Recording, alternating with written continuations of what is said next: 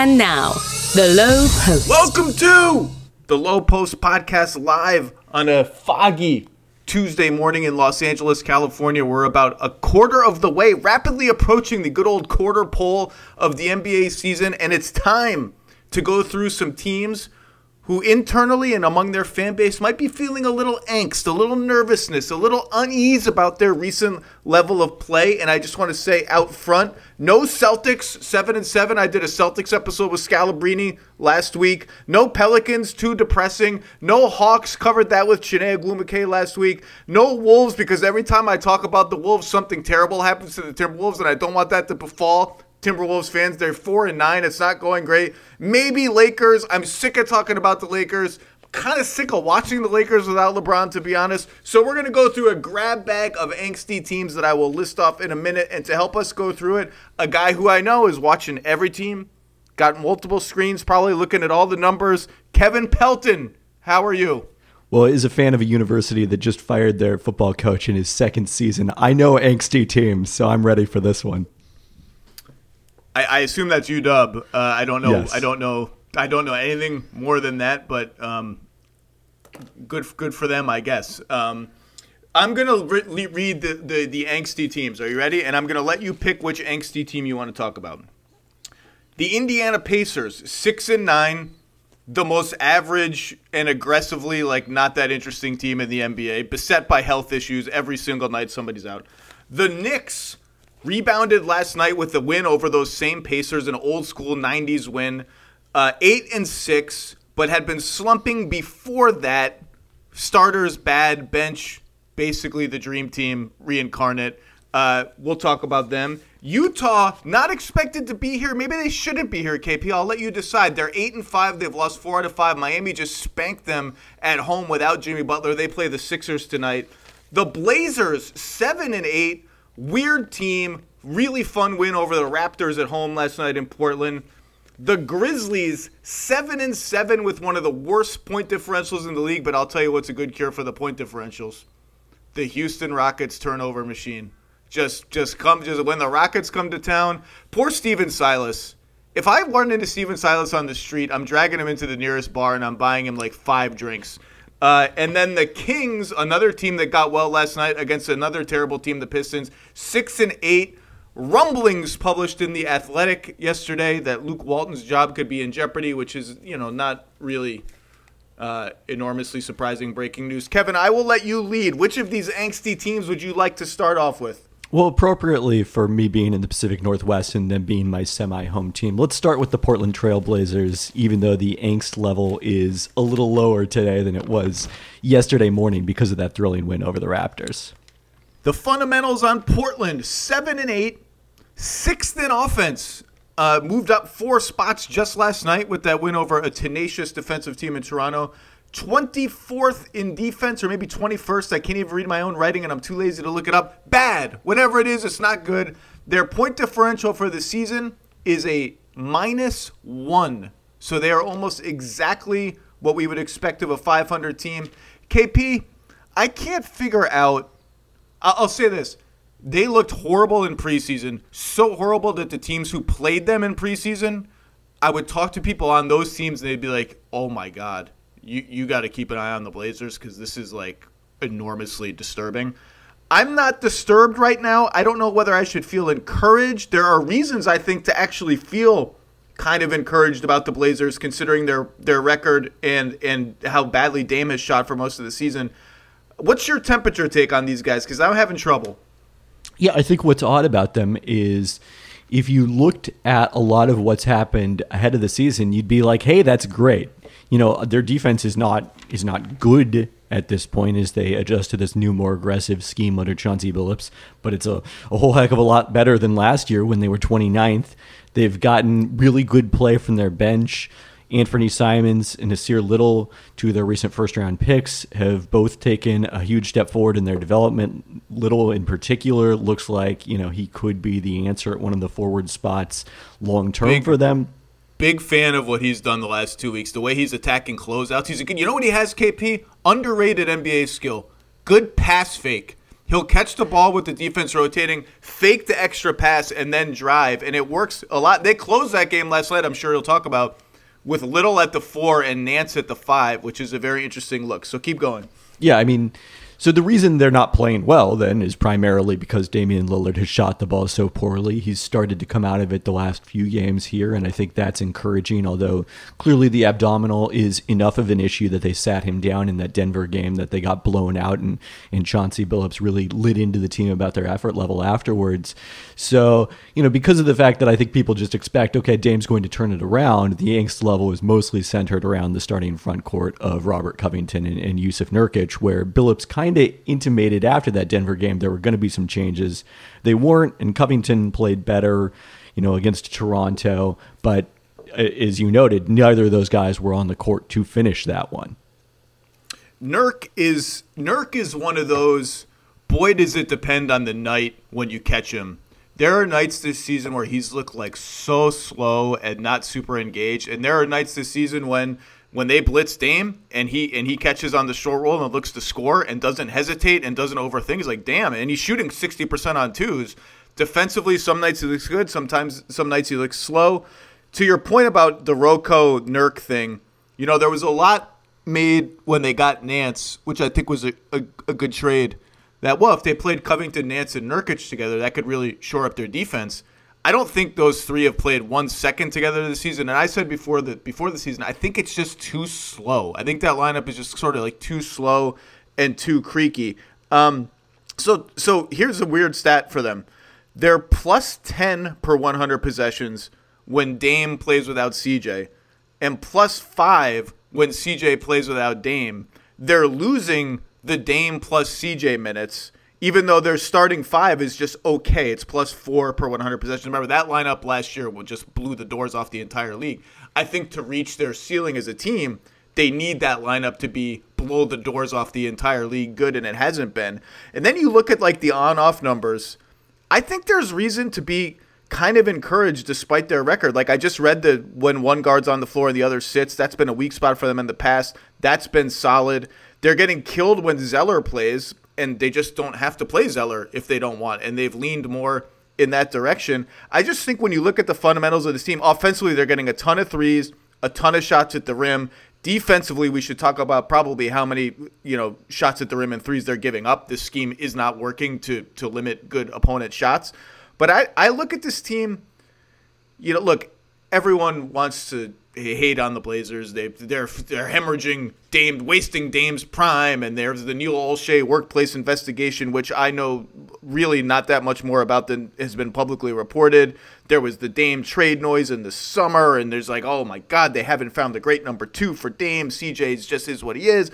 I still think this is a good team, and when I look under the hood and look at their numbers, I'm like, I kind of still think they're pretty good. Are they going to win the West? Are they going to make the conference finals?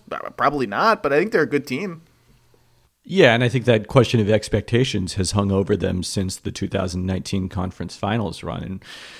And the have they wasted Dame's prime question is an interesting one, because I think there's a sense that, okay, you've got an all-NBA first-team guard. You should be consistently winning playoff series, getting deep into the playoffs, but I just don't know if that's the reality of it. I mean, one thing I looked at a few years ago, wrote about this in a piece about Anthony Davis during his first year with the Lakers, is so if you take a look at the value of a given player and what that implies about the team's record, kind of what's the relationship when you graph those two things. A player who produces in my wins above replacement player metric, like Dame has over the past 5 or 6 years here, that typically translates to about a 48 to 50 win team on average, which is mostly what the Blazers have been during this era, with the two exceptions of 2016-17, when they really mismanaged that offseason. I think if you're going to be critical of the way that Neil Olshey has put players around Damian Lillard in his prime, that's the summer you look at. That's the cap spike bonanza. Evan Turner, Myers Leonard, Alan Crabb, I think are all that summer, right? Matching the Alan Crabb offer sheet. I don't even know where Alan Crabb is right now, and that's that summer. So you're getting at the point I want to talk about. So keep going. Yeah, and then 2019-20, which is when they had the injury to Yusuf Nurkic, where he didn't play at all until the seeding games. Zach Collins got injured, was set to be their starting power forward, got injured the third game of the season, didn't come back until the seeding games either, and they're signing Carmelo Anthony mid-season to start at power forward for them, which is a very unusual situation. In that year, that was a legitimately wasted great Damian Lillard season, but I think it was almost largely because of the injuries. You know who enjoyed seeing Carmelo Anthony last night at Staples Center was DeMar DeRozan. Every possession was, hey, where's Carmelo's screen? Mid-range jumper in your face, screen, mid-range jumper in your face. We're not talking about the Bulls' sake because there ain't no angst in Chicago. In fact, I saw some Bulls people after the game last night. They are very much in, I'm trying to temper my optimism mode because it's a long season, but they really like what they're seeing. And I'll tell you this, I don't want to do too much on the Bulls. Of all the teams I've seen in person this season, they are the one that stood out as they look even more impressive in person than they do on a screen. Like, you feel the frenetic activity of Ball and Caruso on defense. When you see it up close, and we sit courtside at Staples, you just feel how in the guys they are. You feel how fast they're playing, how fast the decision making is. You watch them, and there was not 1 second last night in that game, not 1 second that you thought the Lakers were as good as the Bulls. And the Lakers have Anthony Davis and Russell Westbrook. There was not 1 second where you thought these are evenly matched teams. Anyway, I don't even know what the hell we're talking about. Blazers. Oh, so that's what I was going to ask you. So Neil Olshey has engendered such ill will among the fan base for many, many reasons, culminating, I think, in the disastrous Chauncey Billups press conference. And it's given, and the Dame trade angst has given rise to this while they're wasting his prime. So I actually challenged you, and I challenge other people, because I think it's just a matter of fairness. What are the alternatives when everyone yells and screams about whether they didn't get a second star? Okay, what did Neil do wrong? What is the opportunity he had that he pissed away because of decision X, Y, and Z? So you look back at that summer of 2016, absolutely, that's 100%. It blew up in their face. Now, they got out of it at minimal cost, I think. A lot of those toxic deals, they somehow offloaded at minimal cost. You look at that. The Covington trade, 2 firsts for Covington, I liked at the time. It has not had the payoff that I imagined it would have. And somewhere in there, I guess if you pile up, bad contracts, traded picks, and again, I liked the Covington trade at the time. I can't sit here and hit on. He's been okay for them. He just hasn't moved the needle like I thought.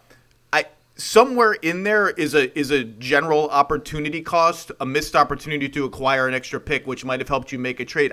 Somewhere in there's a missed opportunity cost for sure, but I have not really seen anyone articulate a better roadmap than this. That is, I mean, it's you can sit down and do it. It's not hard. I mean, you could find trades, theoretical trades, but it's harder than people think is all I'm saying. But there's definitely generally a broad opportunity cost over the last 5 years, but that just leaves you in a place of, I don't know what roadmap B, C, and D were. They exist, but I just don't know what they were.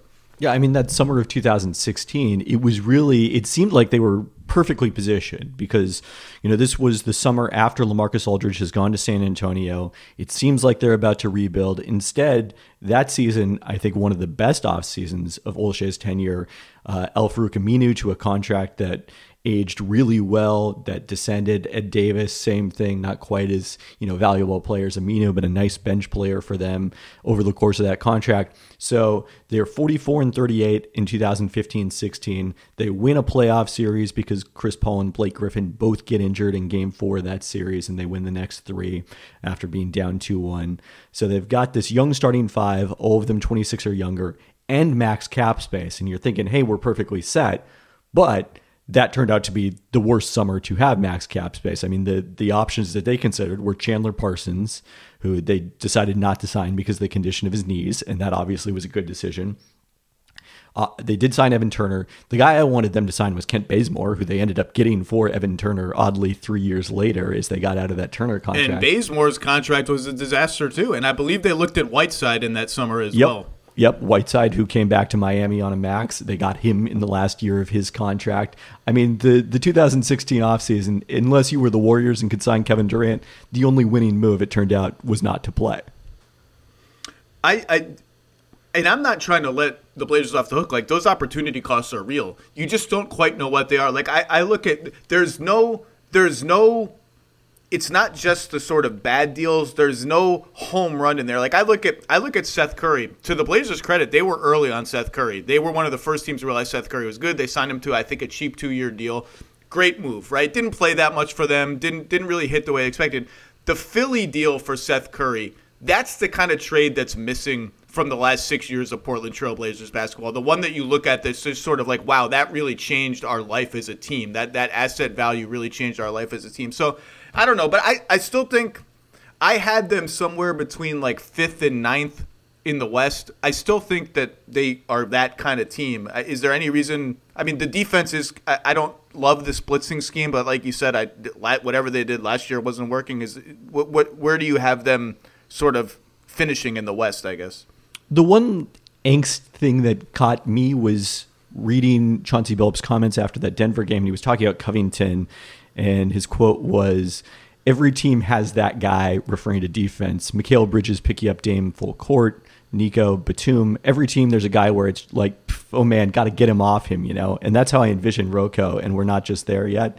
Which, like, that's what people thought of Robert Covington for a long period of time, because he was so valuable defensively. It must be because of his individual defense. And I think anyone who had paid close attention realized that no, it's really because of his ability to get in the gaps, to create deflections, steals, block shots from the wing, or even as an undersized 5 when he was playing in Houston. That's what made him so good defensively, not that one-on-one defense. That comment made me a little angsty that, Billups may not be using him the correct way. But yeah, I'm with you. I still think the good news is the West looks extraordinarily shallow this year. So any of these teams, Dallas has had a weird start, as you've talked about, the Blazers, Memphis, who we'll talk about later. Any of these teams catches fire, they can get up into that top 6 easily. And Dame's going to get hot. It's just a matter of time. Like you said, it started. And obviously, you can pick at the Zach Collins pick, the Myers Leonard pick. Those are missed opportunities. Myers Leonard is out of the league. Zach Collins is injured all the time. I actually think the healthy version of Zach Collins was and is going to be a good, helpful player if he gets healthy. In that Denver series, he was huge for them the year they made the conference finals and won Game 7 in Denver. But those picks just haven't worked out. That's opportunity cost. It just adds up. It just adds up over time. Okay, pick. By the way, imagine being Larry Nance Jr. for a second. Got out of Cleveland. We loved Cleveland. Got out of Cleveland. Got to a winning team. Like, I'm going to be the missing piece for Damian Lillard. You wake up, you're like, the Cavs are good? What am I missing? The Cavs are good and my team's under 500? Okay, pick another angst team, KP, from the angst grab bag. And Portland being the worst of the 3 teams in that trade, because I guess there's a world where he could have gone to Chicago and been part of that. Let's talk about Sacramento, even though I don't feel like the angst actually should be nearly as strong there as it is. Well, the angst is always strong when your owner expects playoff appearances in a loaded Western Conference that is always really, really good. The Kings are 6-8, spanked Detroit, who just could not make a freaking shot in Detroit last night. They are you ready for this, KP? This stat surprised me. They're 5th in offense. Now, that sounds really amazing. It's actually kind of close to 10th, but let's just give the Kings are really good at offense. They're 5th in offense, 21st in defense, which compared to last year when they were basically the worst defensive team that anyone had ever seen ever in the history of the world, that's really, really good. And, they're now starting Chimezie Metu at the 4 over Mo Harkless. That's interesting. They've got all these guards, all of whom are playing, 4 of them, all of whom are contributing. Harrison Barnes has had a nice season, although they're actually have been strangely really good with Harrison Barnes off the floor. I'm with you. I don't get the Luke Walton. I don't think Luke Walton's like an amazing coach, but I look at this team, like I said, 5th in offense, 20th in defense, 6-8. I just don't they're playing about to expectations for me. What have you seen that has impressed you? And I think the biggest question going forward is, how real is that offense? Is this really a top 7-8 offense? Because if it is, you look up and down the numbers, crunch the lineup data however you want, crunch the on-off data however you want. They look like a 500 team. Right. And in terms of plus, point differential, they're outscoring opponents by almost a point per game, which is 6th in the West. I mean, that maybe sounds a little more impressive than it is because there's 5 teams at 4.7 or better, and then this enormous gulf down to Sacramento. But there's also only 7 teams in the entire West, San Antonio weirdly being the 7th of those, that are outscoring opponents thus far. So if you're in that group, I think you probably should actually feel pretty good about your chances right now. And it seems like in their case, so much of the angst is tied to the fact that De'Aaron Fox has started slowly to this season. And in that Athletic piece, our buddy Sam Amick mentions that there's concern about his fit with Tyrese Halliburton, which I'm sure is coming from within the Kings organization. And this seems to be one of those things where, well, Fox played well last season. He's not playing as well this season. What changed? Well, last season, Tyrese Halliburton came off the bench. This year, Tyrese Halliburton is starting. Therefore, that must be the issue. And then you dig like the slightest bit below that surface and it starts to fall apart. Because, number one, it's not like Tyrese Halliburton only played when De'Aaron Fox was on the bench last season. 47% of Fox's minutes last year came with Halliburton. This year it's 55% because Halliburton has missed a couple games due to injury. It's not really that dramatic. They're +2 per 100 possessions with Fox and Halliburton on the floor so far. Yeah, and last year, Fox actually shot better, had a higher usage rate with Halliburton on the court. He was better in all regards with Halliburton. This year, if you look at the difference, it basically comes down to Fox is shooting 24% on attempts outside the paint when he plays with Halliburton and 39% without him, which is closer to his career mark. It's just a small sample randomness that's going to wash out. I'm pretty confident. But here's the concern. Here's De'Aaron Fox's three-point shooting year by year over 5 seasons. Rookie year, 30.7%. Second year, when it looked like ascending superstar, the Kings had that sort of hot finish under Dave Yeager. Of course, they then fired Dave Yeager because all the Kings do is when they get a good coach, fire them. 37%. Year 3, 29%. Last season, 32%. So far this season, 23%. Add it all up, it's 31.9%. And you can see him hesitating on threes now that I think he would have taken even at the beginning of this season. And look, De'Aaron Fox is young still. He's 23 years old. He has plenty of time to develop into an average or above average three-point shooter. The track record right now is bad three-point shooter for a guy who has the ball a lot of the time. And if there's a reason why they're a shaky fit together, it's because when Halliburton has the ball, they aren't covering Fox. That they're kind of ignoring Fox to muck up the paint. I don't see any reason other than maybe defense, honestly, why that guard pairing wouldn't work. I mean, Halliburton's okay defensively. I think he's probably been a little overrated defensively. He's a smart, crafty player, long arms and all that. Offensively, if Fox can make an average number of open catch and shoot threes, I don't see any reason why that's. I mean, there's too much smart playmaking between the two of them. I like having 2 guards out there who can run the offense, especially when one of them is a legit 2-guard size player. Yeah, and if anything, if that pairing should hurt either of them, it maybe is Halliburton, who proved so much more effective in the pick and roll last season as a rookie than any of us who had watched him at Iowa State, where he was more of kind of this Lonzo Ball style point guard, get the ball out early, spot up, do those sorts of things, which is what made the fit with Fox seem so appealing. But then he came in the NBA, and all of a sudden, him and Rashawn Holmes had this amazing pick and roll chemistry. Oh, it's the best. It's the best. It's like the secret handshake of diehard NBA fans is if you know about Rashawn Holmes' push shot and you know that Tyrese Halliburton and Rashawn Holmes have a great pick and roll chemistry on lobs and stuff, it's like you're in the club. It's the secret knock on the door to get in the club. I'll say, I don't know if the mics on the basket in Sacramento are louder than in other arenas. Tyrese Halliburton takes such incredible joy in setting up Rashawn Holmes for alley-oops. There was a game it was like 2 games ago where he, like 3 out of 4 possessions, dunk, dunk, dunk. And they were like dunks right on Rashawn Holmes' defender's head, like right on his head. And you could see Tyrese Halliburton going back, like going under the rim, U-turning to go back on defense. You could hear him say, "Oh my God! Oh my God!" And just like smiling and laughing at how happy he was that Rashawn Holmes just dunked on somebody's face. Now, you mentioned Metu starting. Harkless, by the way, also part of that 2016 Portland offseason, although that contract aged pretty well for them, and he was a starter until he got traded. I had forgotten, maybe I'm going to lose the NBA nerddom credit that I got for referencing the Halliburton Holmes pick and roll. I had forgotten that all of a sudden he started shooting threes when he got to Sacramento last season. And then he comes out the other, last week when he kind of got into the rotation and they're like running plays for him to catch and shoot threes. And it's like, wait, what is happening here? Because this is a guy who played exclusively on the interior back in college. Chimeze Metu so far this season has taken 24 threes. He's 9 of 24. Before this season, he had taken 41 threes. You know who else is on pace who I think has already passed his career high in three-point attempts and is shooting 40-something%? Wendell Carter Jr. Just random Wendell Carter Jr. shout out. Like, we've been waiting all these years for Wendell Carter Jr. pick and pop guy to like actually appear. And he told me before last season, it's going to happen. Wendell's going to shoot. He talked about himself in the third person, I think, if I remember the interview correctly. Well, now he's shooting. Anyway, shout out Wendell. Yeah, Chimeze Metu's starting 4. It's cute right now. Seems like kind of a structural problem when you don't have enough wings to put Harrison Barnes at the 4 as much as you probably should. Harrison Barnes having a great season. That lineup with Fox, Hield, Halliburton, Barnes, Holmes is still good. It's actually like only +6, but in limited minutes. But it's a dynamite offensive lineup. Holmes is really good. The wing depth is what it is.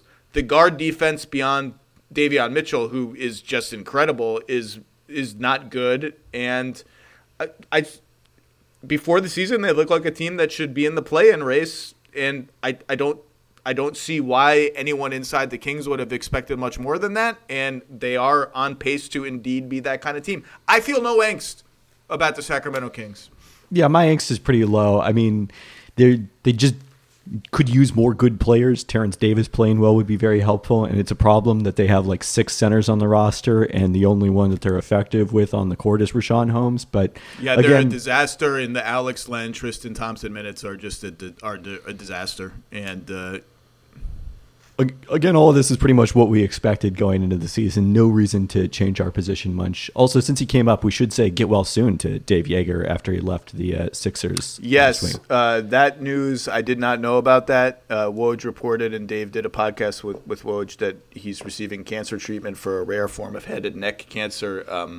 I've talked with him a little over text the last couple of days, and obviously we all wish Dave well, and he did a great job with the Kings. I mean, he had them rolling. Okay, and just to wrap, is the offense real is interesting because you look at their shot selection, they're not getting like great shots.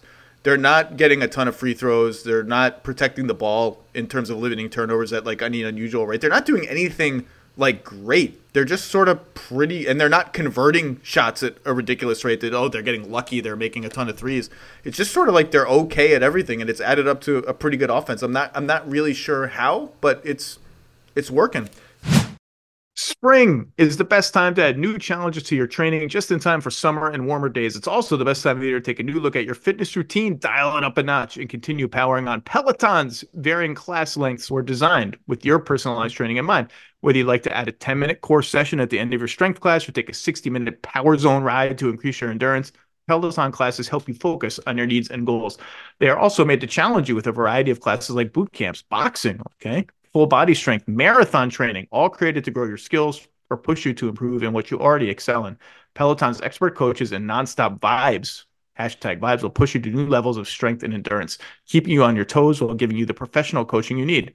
And with a wide variety of options, whether you prefer to run outdoors, row, or ride at home, or strength train at the gym, Peloton has something for you. Get your head start on summer with Peloton at onepeloton.com. That's onepeloton.com. For the ones who get it done, Grainger offers high-quality supplies and solutions for every industry, as well as access to product specialists who have the knowledge and experience to answer your toughest questions. Plus, their commitment to being your safety partner can help you keep your facility safe and your people safer. Call or click Grainger.com or just stop by. Pick another angst team. Let's go Memphis. Memphis. Oh, boy. Memphis, anointed golden team of the NBA. Love Ja Morant. Got off to a good start. Then the wheels fell off. Double-digit losses to the Suns, Wizards, Pelicans. That one hurts. Pelicans. And the Charlotte Hornets. They now sit at 7-7 after a blowout win over the Rockets last night. They are 15th in offense. That one win, to show you how still early we are, they went from 20th to 15th in offense in one night. They only went from 30th to 29th on defense in that one night. Another weird team, KP, because you look at this stat is just crazy. With John Morant and Jaren Jackson Jr. on the floor, they're plus 10 per 100 possessions with a defensive rating that would rank like top 5 in the NBA. And yet they have a pretty big negative point differential, and they're 29th in defense. What in the hell is going wrong for these guys? So I think a lot of times early in the season when this happens, people ask, well, is it a function of problems with your defense or is it bad luck?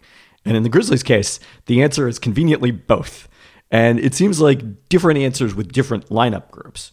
The starters seem to be more or less allowing the kind of shots you'd want, and that they allowed the last 2 seasons when they had this surprisingly strong team defense for a young team under Taylor Jenkins in his first 2 seasons as a coach in the NBA. And then they're just getting blitzed in terms of opponent 3-point shooting. 29th in the league in opponent 3-point shooting. Their opponents are doing like 42% or something crazy for the season against Memphis. But then if you look at the reserve groups, they're allowing way too many shots at the rim, particularly when they had Xavier Tillman Sr. at center. He's now been out of the rotation. They've gone smaller with Brandon Clark as their backup center.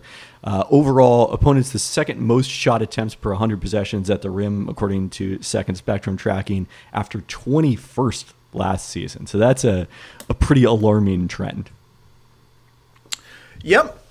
For the season, I think they're giving up about an average number of threes and a slightly worse than average number of shots at the rim, but they're just everything is going in, to your point. And there's I think there's some bad luck involved. Like, this team is not this bad defensively. I mean, that's the next big hurdle for Morant, who hurdle number 1, 3-point shooting. He's at 38% on 4 or 5 attempts a game. Like, that appears to be pretty real. His stroke he looks confident shooting it. Defensively, he's Dame 2.0 as like young point guard who's just standing up straight, getting smacked on screens, and he's got the ability to be good, and I think he'll be good. He just needs to be good. But the on-off numbers for this team are just wild. Like the common denominator in their best lineups is Jaren Jackson Jr., who has not had a really great season by any measure statistically. Scoring is not that high, shooting's not that great. Defensively, I think he's made real strides. And you mentioned Clark. I never really got why Clark just fell out of the rotation there. The Jackson-Clark front court is plus a whole bunch of points in 58 minutes together and has turned some games for them. The Jackson-Adams front court has been okay, but that Jackson-Clark front court has been great. And that Jaren Jackson plus-minus is really encouraging. I think the numbers on this team are just all over the place, but I'm not really worried, honestly, especially given how young they are. Well, that I think is the big question, is like, how seriously are you going to push to win this season? Obviously, their focus of the offseason was, let's take advantage of this excess depth that we have and try to accumulate more picks for the future. Desmond Maiden has played very well. DeAnthony Melton is a very good player, but boy, could they use the Grayson Allen, who is making every shot he's throwing up for the Milwaukee Bucks right now. And instead, like, they're continuing to play Zaire Williams 18 minutes a night, even now that Dylan Brooks is back in the lineup. And you got to kind of wonder, at some point, does the focus shift from developing him, which conveniently I did have a piece over the weekend in my mailbag looking at, it's actually not as true as people think it is, that you need to play a lot of minutes as a young player to develop, that actually it seems to be better sometimes, or at least not any worse for players to have to earn those minutes and fight for those minutes on better teams. So, continuing to give him 18 minutes a night when he's shooting 42% in twos and 29% on threes, and the defense still seems to be more potential than it is reality at this stretch.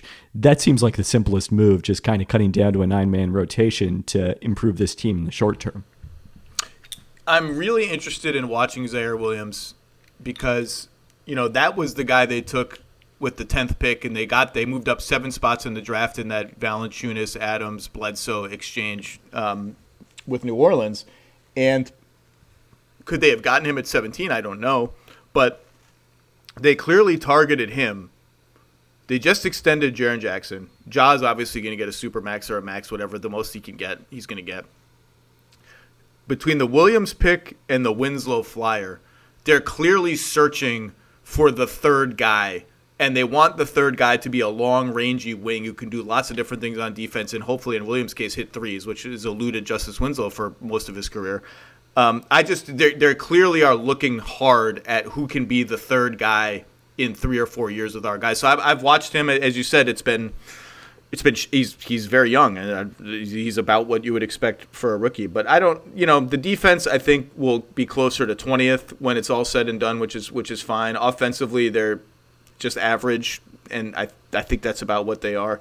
But they're tough. Nobody likes playing these guys, and Dylan Brooks just got back. That should help their defense too. I don't know. Where did you have these guys projected before the season? Everyone had them. They were like the solid 9th in the West. That was the most common place for them. Yeah, which is I think where I had them as well. So I think actually the rest of the West is soft enough that they could move up from that, especially because John Morant clearly has taken this big step forward. So I like them to, at the very least, to have the chance to host or to at least host a play-in game, I guess. You got to be, 8th, you host potentially the second one. You get, two chances to get into the play. My love for John Morant is well known. He's just one of the most telegenic, charismatic young players that has come into the league in a long time. I would want to be his teammate very badly. Okay, you can pick another team from the morass grab bag. I'm throwing my Grizzly sheet of paper on the floor. Pick somebody else.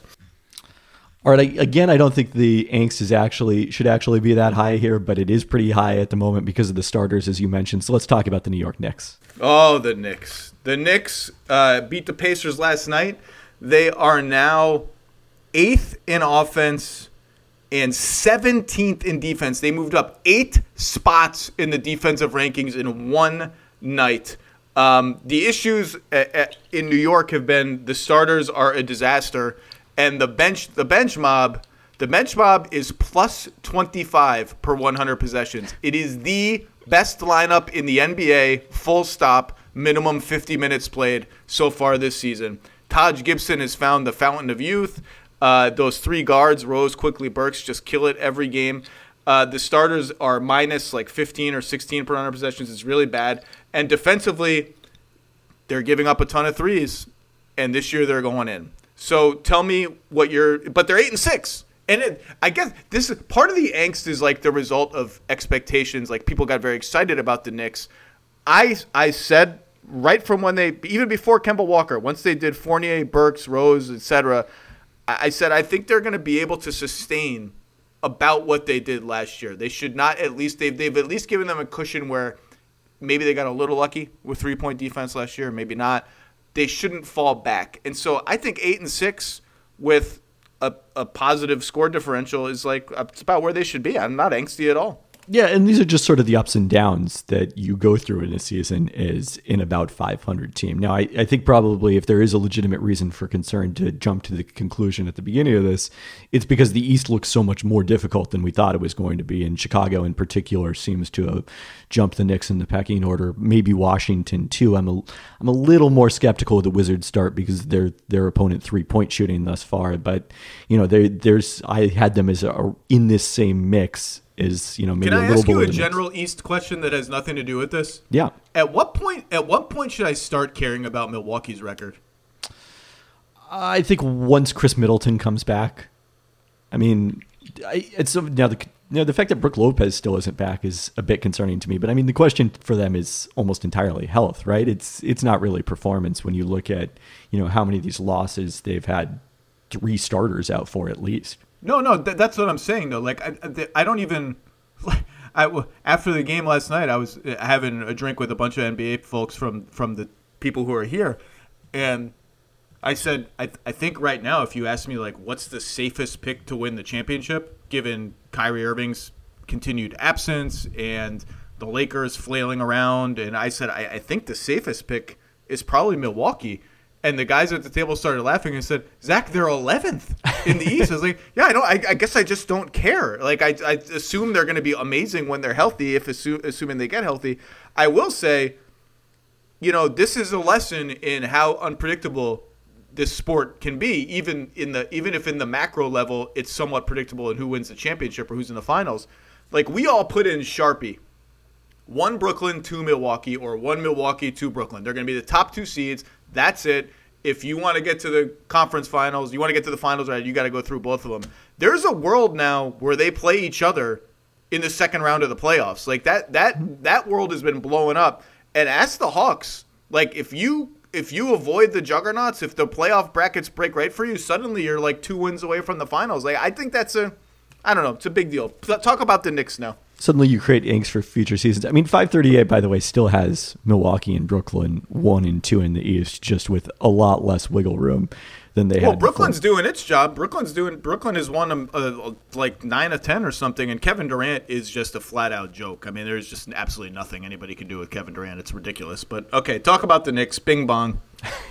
So you mentioned more threes going in, which is something that we expected because – as much as Knicks fans didn't want to hear it last season, teams generally don't have that much control over how well or how poorly their opponents shoot threes, which is just one of these things that's kind of accepted as fact in the analytics community that hasn't penetrated out whatsoever, it seems like.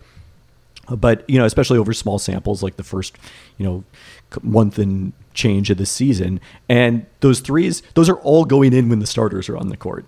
When their primary starting 5 with Mitchell Robinson at center is out there, opponents are shooting 42.5% on threes.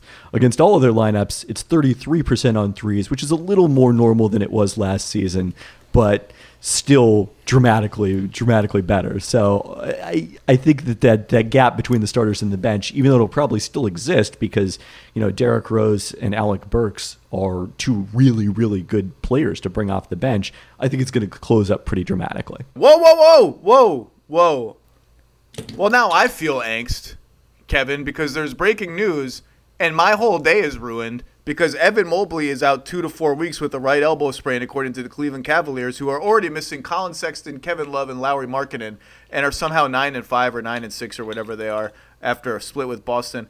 I don't want to live in a world where Evan Mobley isn't playing basketball. I mean, they're running out of guys at this point, and I'm not even bothering to look at their schedule. I didn't want to talk about the Cavs. They feel the opposite of angst, but now I feel angst. Evan Mobley and Scotty Barnes are just unbelievable. But Mobley, he was 0 of 11 last night, so he came back to earth a little bit. But you have any early thoughts on can the Cavs continue to count on Jetty Osman hitting step back threes and carrying through the stretch and all that? I mean, I don't know. It's just too depressing. Yeah, let's hope that the elbow was a factor in that 0 of 11 shooting. I mean, yeah, it's odd to be talking about a rookie being injured, and it's a concern for whether a team can continue winning. The Raptors, I think they did okay when Scotty Barnes was out of the lineup, but and Love and Markkanen, you would think based on the timeline for when they first went in the health and safety protocols, should be back pretty quickly. They should be back soon. Kevin Love's been on the bench cheering and looking healthy recently. So, but those guys are not Evan Mobley defensively, and. So not having that Mobley-Jared Allen combination that I think a lot of us were skeptical of the fit going into the season, but has looked so awesome thus far, will be an issue for them this next few weeks. Denzel Valentine and Dean Wade coming in to save the day in Cleveland. Dean Wade is the most anonymous NBA player. I don't know why. If Dean Wade is the least recognizable, most anonymous NBA player, I guess his height would probably give him away, But if you saw him in the context of, he's wearing Cleveland Cavaliers gears, your first thought is going to be he's Kevin Love, right? Or like, who's the new strength and conditioning coach of the Cavs? Like, he's pretty big. He's in good shape. He's probably a good strength. Anyway, the Knicks. So you got into the threes. I'll tell you what's most worrisome to me about the Knicks, KP. It's not their defense, which is 17th, and I think they'll get better. Although they're rebounding, they're 20th in defensive rebounding, which is very un-Tibbsy. And it's just, you look at their guards are all bad rebounders. Their wings are not great rebounders. That's something to monitor. I think the offensive performance of the starters is more concerning to me. Their offensive numbers are kind of below average, especially given that was the whole point of Kemba Walker and Evan Fournier, was to juice up this offense that just didn't have any ball handling reliability around Julius Randle until they would bring Derrick Rose in off the bench. And it's just not There are games when it's clicking, like Kemba went off for like 20 in the first quarter against Charlotte, pull-up threes galore. They're making a ton of pull-up threes. Fournier has slowed down, but Randle is still playing a lot. And look, I have lived atop Julius Randle Hill for 5 years now when there was nobody there with me but Nate Jones and me on Julius Randle Hill foraging for berries to stay alive. I love Julius Randle. He's still playing a lot of these minutes as if he does not have any surrounding talent on offense. Like his posts and isolations are down, but only by a tiny bit in terms of volume. They're down in efficiency by a whole lot. And I just feel like I know he can't roll to the rim as easily because Mitchell Robinson's there, although they would seem to have like a nice high-low potential when teams blitz Fournier and Kemba. But I know the spacing isn't great for that. I just felt like I would see a little more variety and him lean into more of a role as even a ball handler with those guys screening for him in pick and roll or the other way around. And I just see too much of the Julius Randle who bricked the Knicks out of the playoffs against the Hawks. That's interesting because my Knicks starters' offensive angst is actually more directed, I would say, towards R.J. Barrett than Julius Randle, where, same thing. You'd expect he's never played with this kind of shooting probably ever in his life. When you look at the Knicks teams he played on, that Duke team when he was there was super cramped, and you'd think that would translate into better offensive efficiency, and so far it just hasn't. His numbers are pretty similar or down from last season in that regard. It's one of those it when you see it things. You know it when a grouping of players or even a full team just feels like, all right, we know how to play with each other. Everything's going to flow. Like, decisions are made quickly. We have a consistent style and identity. This lineup does not have it. There are 3-minute periods where it looks great and 4-minute periods where it's stuck in mud. I don't worry about Barrett. I know he's in a shooting slump. I think his three-point shooting last year was real. He's young. He's going to have ups and downs. When I watch him play, and if I closed my eyes and ignored the result of the shot, I think he still looks fine to me, and I think the shooting will be okay. You know who I just love watching? Obi Toppin? Obi Toppin I do love watching. The windmill dunks are ridiculous. Emmanuel Quickley. I wish I were as confident about literally anything I do in my daily routine as like if I were as confident parallel parking in New York as Emmanuel Quickley is just shooting any shot that presents itself. I would be like squeezing into spots that are meant for little mini hybrid cars. I'd be like, and now I'm a bad parallel parker. I'm a below average parallel parker. My wife would say bad. I pass by spots where she's like, there's plenty of space there. You're such a baby. I don't want to be stared at failing to parallel park by all the bicycles. Emmanuel Quickley would be like, oh, that space is for a motorcycle? Watch this. That guy is launching step-back threes. He gets the crowd so amped up at MSG. He's so confident. I love watching that kid play. See, I had this experience the other day, which is the annoying thing to me is when the road is empty and the person waits for you to pull back to reverse into the spot instead of just going around. It's like, look, I don't need that kind of pressure here, okay? Although I feel like the backup camera has dramatically improved my parallel parking efficiency. When I'm at a restaurant outside and someone is trying to parallel park near the restaurant and they're failing, I'm like, don't look at it. They're already having a bad time. Don't stare. And then you stare and you're like, still, you're on the curb. It's such a bad feeling. But George Costanza is the Emmanuel Quickley of parallel parking, right? His line when he says, there are things going something like, I'm doing things in here you have no idea they're even going on. Like insisting that he's got some intangible part. You have no, like Elaine can't even see some of the things he's like Nikola Jokic passing. Like you can't even see what's going on in his mind when he's parallel parking. Somehow this is supposed to be about the Knicks. I'm not worried about the Knicks. I think the Knicks will be fine. I'm just watching. I mean, they're a top 10 offense. That's great. I'm watching the defense, and if they can rebound a little better, if the three-point shooting normalizes. By the way, for the second year in a row, their first lowest opponent shooting percentage at the rim, which was one of the things we wondered, could they duplicate that? Nerlens Noel has barely played this year. They're just a really good rim defense team. Yeah, I mean, that may be some Tibbs alchemy because that's not one that tends to fluctuate as much as opponent shooting on jump shots. Taj Gibson, what is he, 6'8", 6'9"?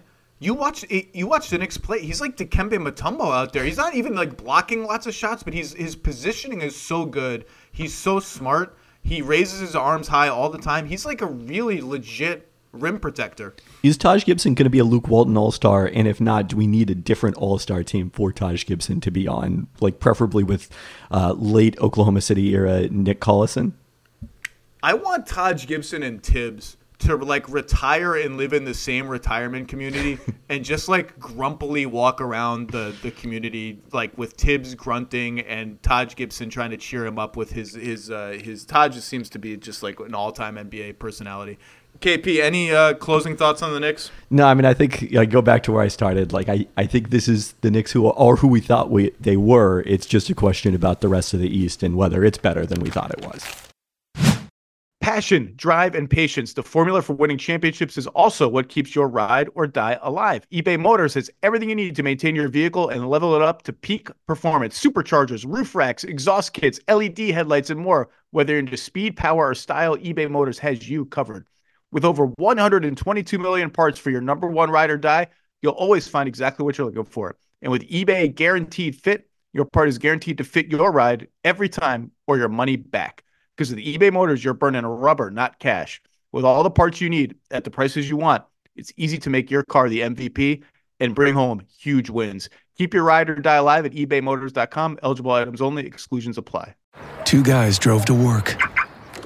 Neither guy wore a seatbelt. One guy got a ticket. One guy didn't. The same two guys drove home. One guy wore his seatbelt. One guy didn't. One guy made it home. The guy not wearing his seatbelt didn't. Don't risk it. Click it or ticket. Paid for by NHTSA.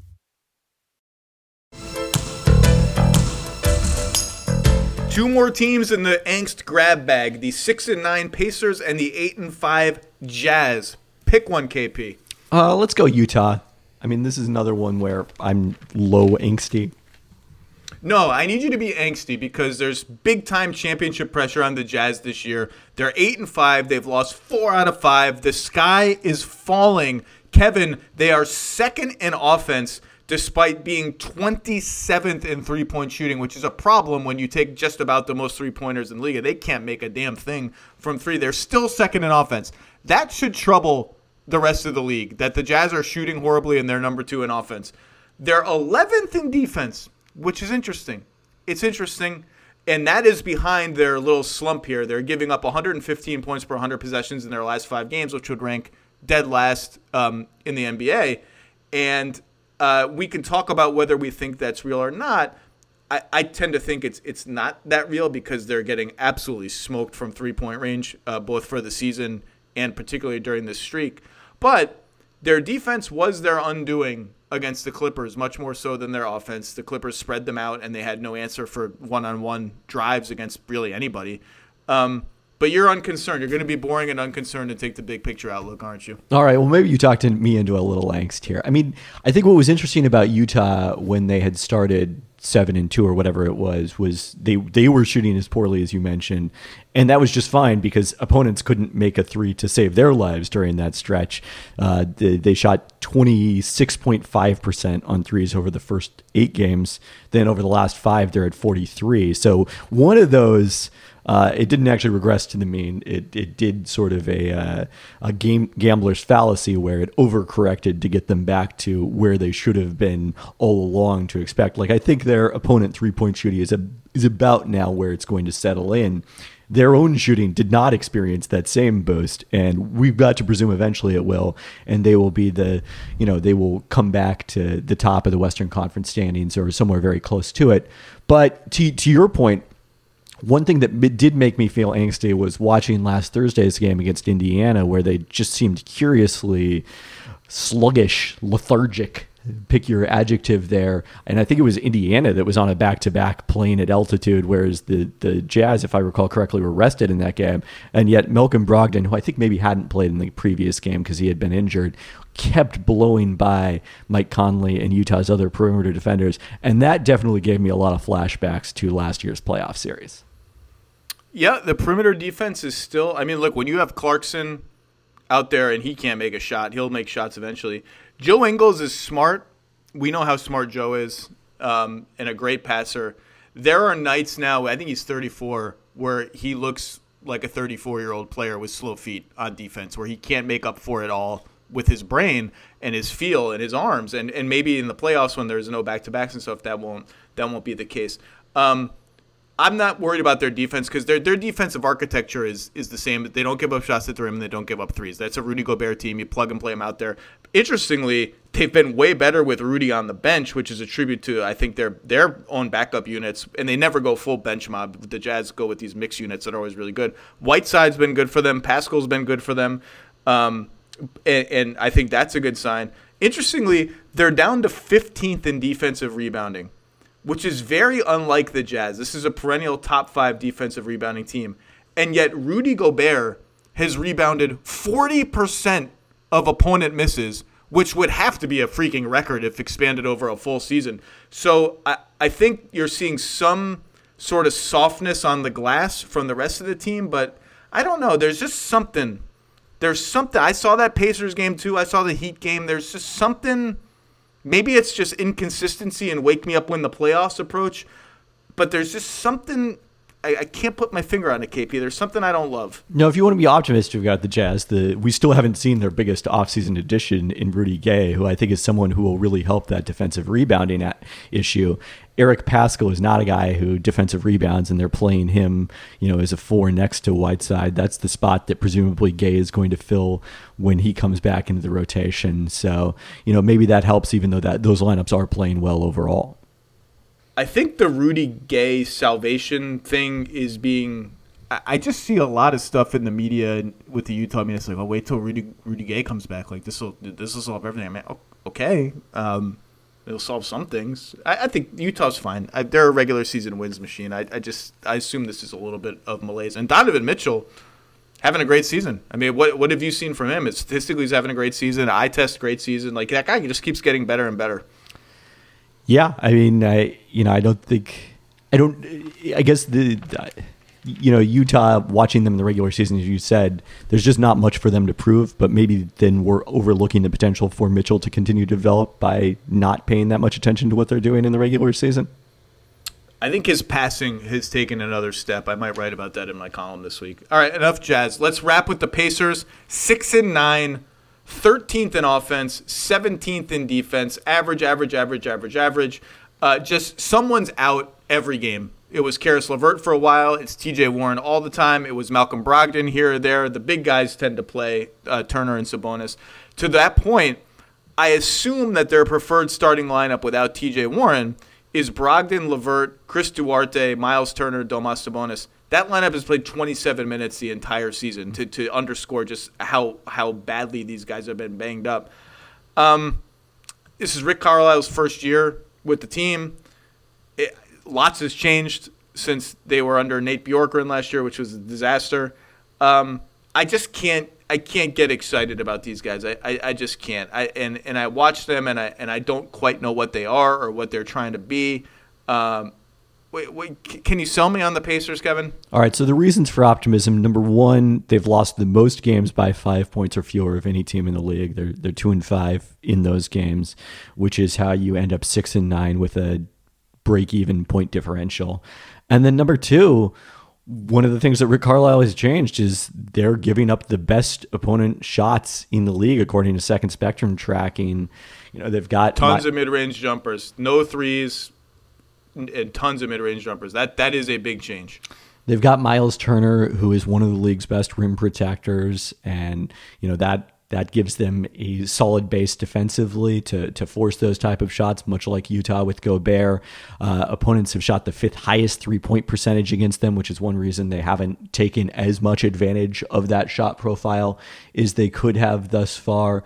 So I think if you combine those with the potential for TJ Warren to come back and upgrade them offensively, those are the reasons for optimism. I think the reasons for concern is, again, just the depth of the East. Like, even that break-even point differential, that's 10th in the conference. And some of the teams behind them are Milwaukee, as we mentioned, who's going to inevitably get healthy, Atlanta, who's going to play better, and Charlotte, who I think has shown signs of, is ahead of Indiana in the standings at this point, and has shown signs of the ability to play better than that. So, there's just until you get to Orlando and Detroit, there's not a lot of non-competitive teams in the Eastern Conference because of the way that Cleveland has exceeded expectations. And that's going to make it harder for, certainly to push into the top 6, but maybe even to push into that play-in in the top 10. Warren really ties this team together. In terms of being someone who is turned himself into a great spot-up shooter. In Phoenix, at the beginning of his career, he was not a great spot-up shooter. So he doesn't need the ball, and he wants the ball. And remember, the bubble TJ Warren was like, oh, my God, it's Michael Jordan. But between Brogdon, who's shooting 28% on threes, LeVert, who's shooting 21% on threes, Sabonis, those are 3 guys who need and want the ball. So to have a guy who's a threat as a spot-up shooter, cutter, all that, and then he becomes the backup 4 when one of the centers sits. And right now that is being occupied by Torrey Craig mostly. Sometimes you see some O'Shea Brissett.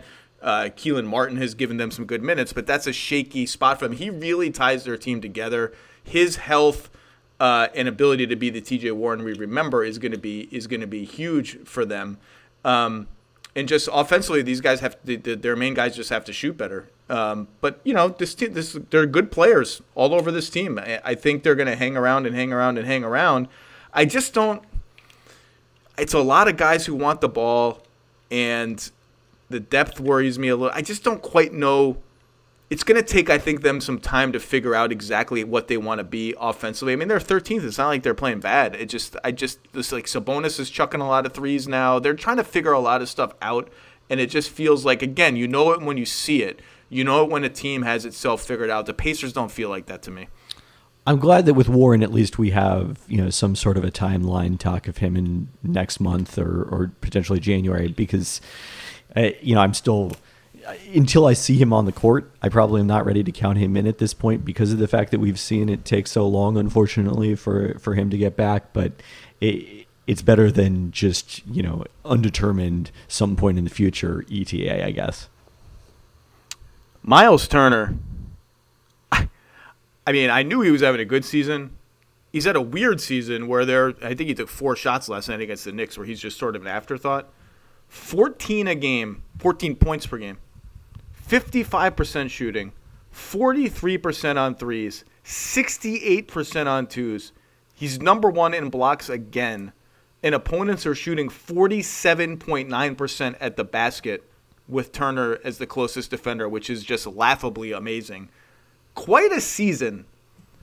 And it just and yet, depending on the night you see the Pacers, it doesn't feel like he's having an impact, at least offensively, that measures up to 14 points a game. Defensively, you feel him all the time. Part of it is that he's still just not comfortable with the ball in open space. He shows flashes here of improving as a one dribble decision maker, quick hitting passer, but they're just flashes. He just doesn't look comfortable in that role.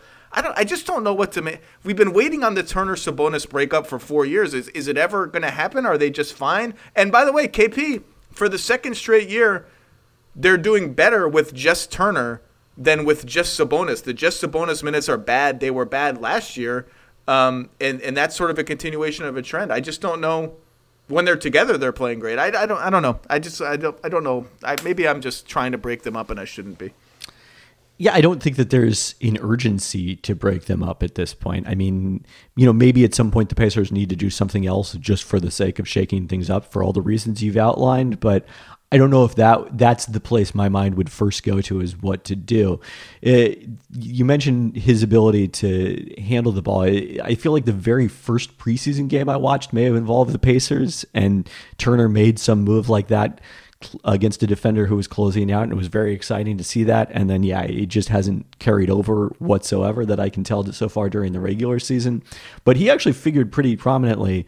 We did a similar exercise to the Neil Olshey one. I went through it with the Pelicans in David Griffin's tenure, and to me, the number one thing is that they never have found that stretch 5 who can both protect the rim and shoot the 3 to play next to Zion, assuming Zion is on the court.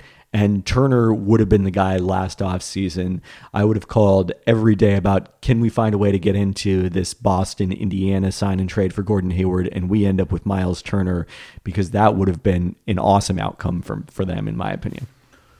Well, those two teams have talked a lot about Miles Turner over the years. I don't know how far any of those talks have gotten, but that's also been reported. I mean, there's definitely been phone calls about that subject. It's too depressing to talk about the Pelicans, honestly. But it's another interesting case related to the Portland one of you watch their team now, and it's like, Ingram has now come back for 2 games. They're 1-1 in those 2 games. But you're like, my God, it's just a devoid of talent here. And then you think back, you're like, well, when they made the AD trade, I think the reaction to that was largely very positive for the Pelicans. They got a lot of stuff, including Brandon Ingram, and tons of picks, some of which they just forked over in these weird offseason transactions trying to get Kyle Lowry. That didn't work. And the Drew Holiday trade, they got 3 firsts. Everyone's like, wow, that's pretty good. And some other stuff, too. It's a pretty good return for Drew Holiday. Yeah, but they're all just picks and young players, right? There's just sort of a surfeit of actual good mid-career NBA players, and when you just lose the best guy on the team for the whole season, that really shows up. But yeah, it's the same thing where, okay, so what did they do wrong? What's the opportunity cost? You have to sort of spin your wheels and start to think about it, and it is something like the player who's not there, the trade that didn't happen, the path not taken. It's like it's something that you have to sort of craft in your mind. It's not anything that's super obvious sitting right in front of you. That Jackson Hayes, Nickeil Alexander-Walker for DeAndre Hunter trade, how's that looking in your eyes, KP? I mean, that's what's tough to understand because, Hunter has had such an up and down NBA career thus far. I mean, he was one of the least effective players in the league as a rookie, despite being relatively older for a rookie, then was outstanding last season. But now these injury problems, he was ineffective at the start of this year, at least offensively. And these injury problems threaten to, make his career not what we hoped it could be. So I think that's part of the reason that there's value in historically trading down and getting 2 players. So, not as much of that risk is tied up in one player. I think Hayes was the wrong kind of center to put against alongside Zion Williamson. So, if they had gone a different direction with that pick, I would feel maybe differently about it. Alexander Walker is fascinating because I really liked him coming out of college, but I liked him as, kind of a do-everything type of role player, maybe like a Kentavious Caldwell-Pope with a little more ability to handle the ball. And instead, he's kind of developed into a microwave scorer in the NBA, and that's worked well lately for the Pelicans after his slow start, but it's not the player I expected him to be. These are all weird teams. I'm glad we dug into these teams because these are just weird 500-ish teams where they're like Rorschach tests. You could look at them and conclude almost anything you want. I don't know if you ask me like, who am I most worried about of this group? I don't even know what my pick would be, really. Maybe the Kings? I don't know. Who am I least worried about? Utah, obviously. It's just a weird bunch of teams, Kevin. Indeed it is. I guess I'm probably most worried about Portland relatively just because I think they've got the most riding on this season with, I mean, and then it's just in the most unusual spot because they could have a new head of their basketball organization any day now. And, who knows what that means for someone who was hired, Chauncey Billups, who was hired by a different, executive, and what that means for Damian Lillard's future. Like there's a lot of question marks in Portland right now. That's true. When you zoom out, obviously they're the one that you should worry most about. I am interested to see how they play the next 5 or 6 games because they have games where last night, like it really vibes for them. All right, Mr. Pelton, we can look for your mailbag again over the weekend. Anything else we should be on high alert for from you? Actually, I'm talking about the Blazers again tomorrow as part of a kind of a similar group of teams that a few writers are splitting up and going. I think it's more the panic meter on that one than the angst meter. Okay, so we got ahead of it. All right, I have my finger on the pulse unknowingly of ESPN.com. Kevin Pelton, look out for that. Look out for the mailbag over the weekend. Your work is second to none. I hope to run into you soon, my friend. It's good to virtually see you. Sounds good. Thanks for having me.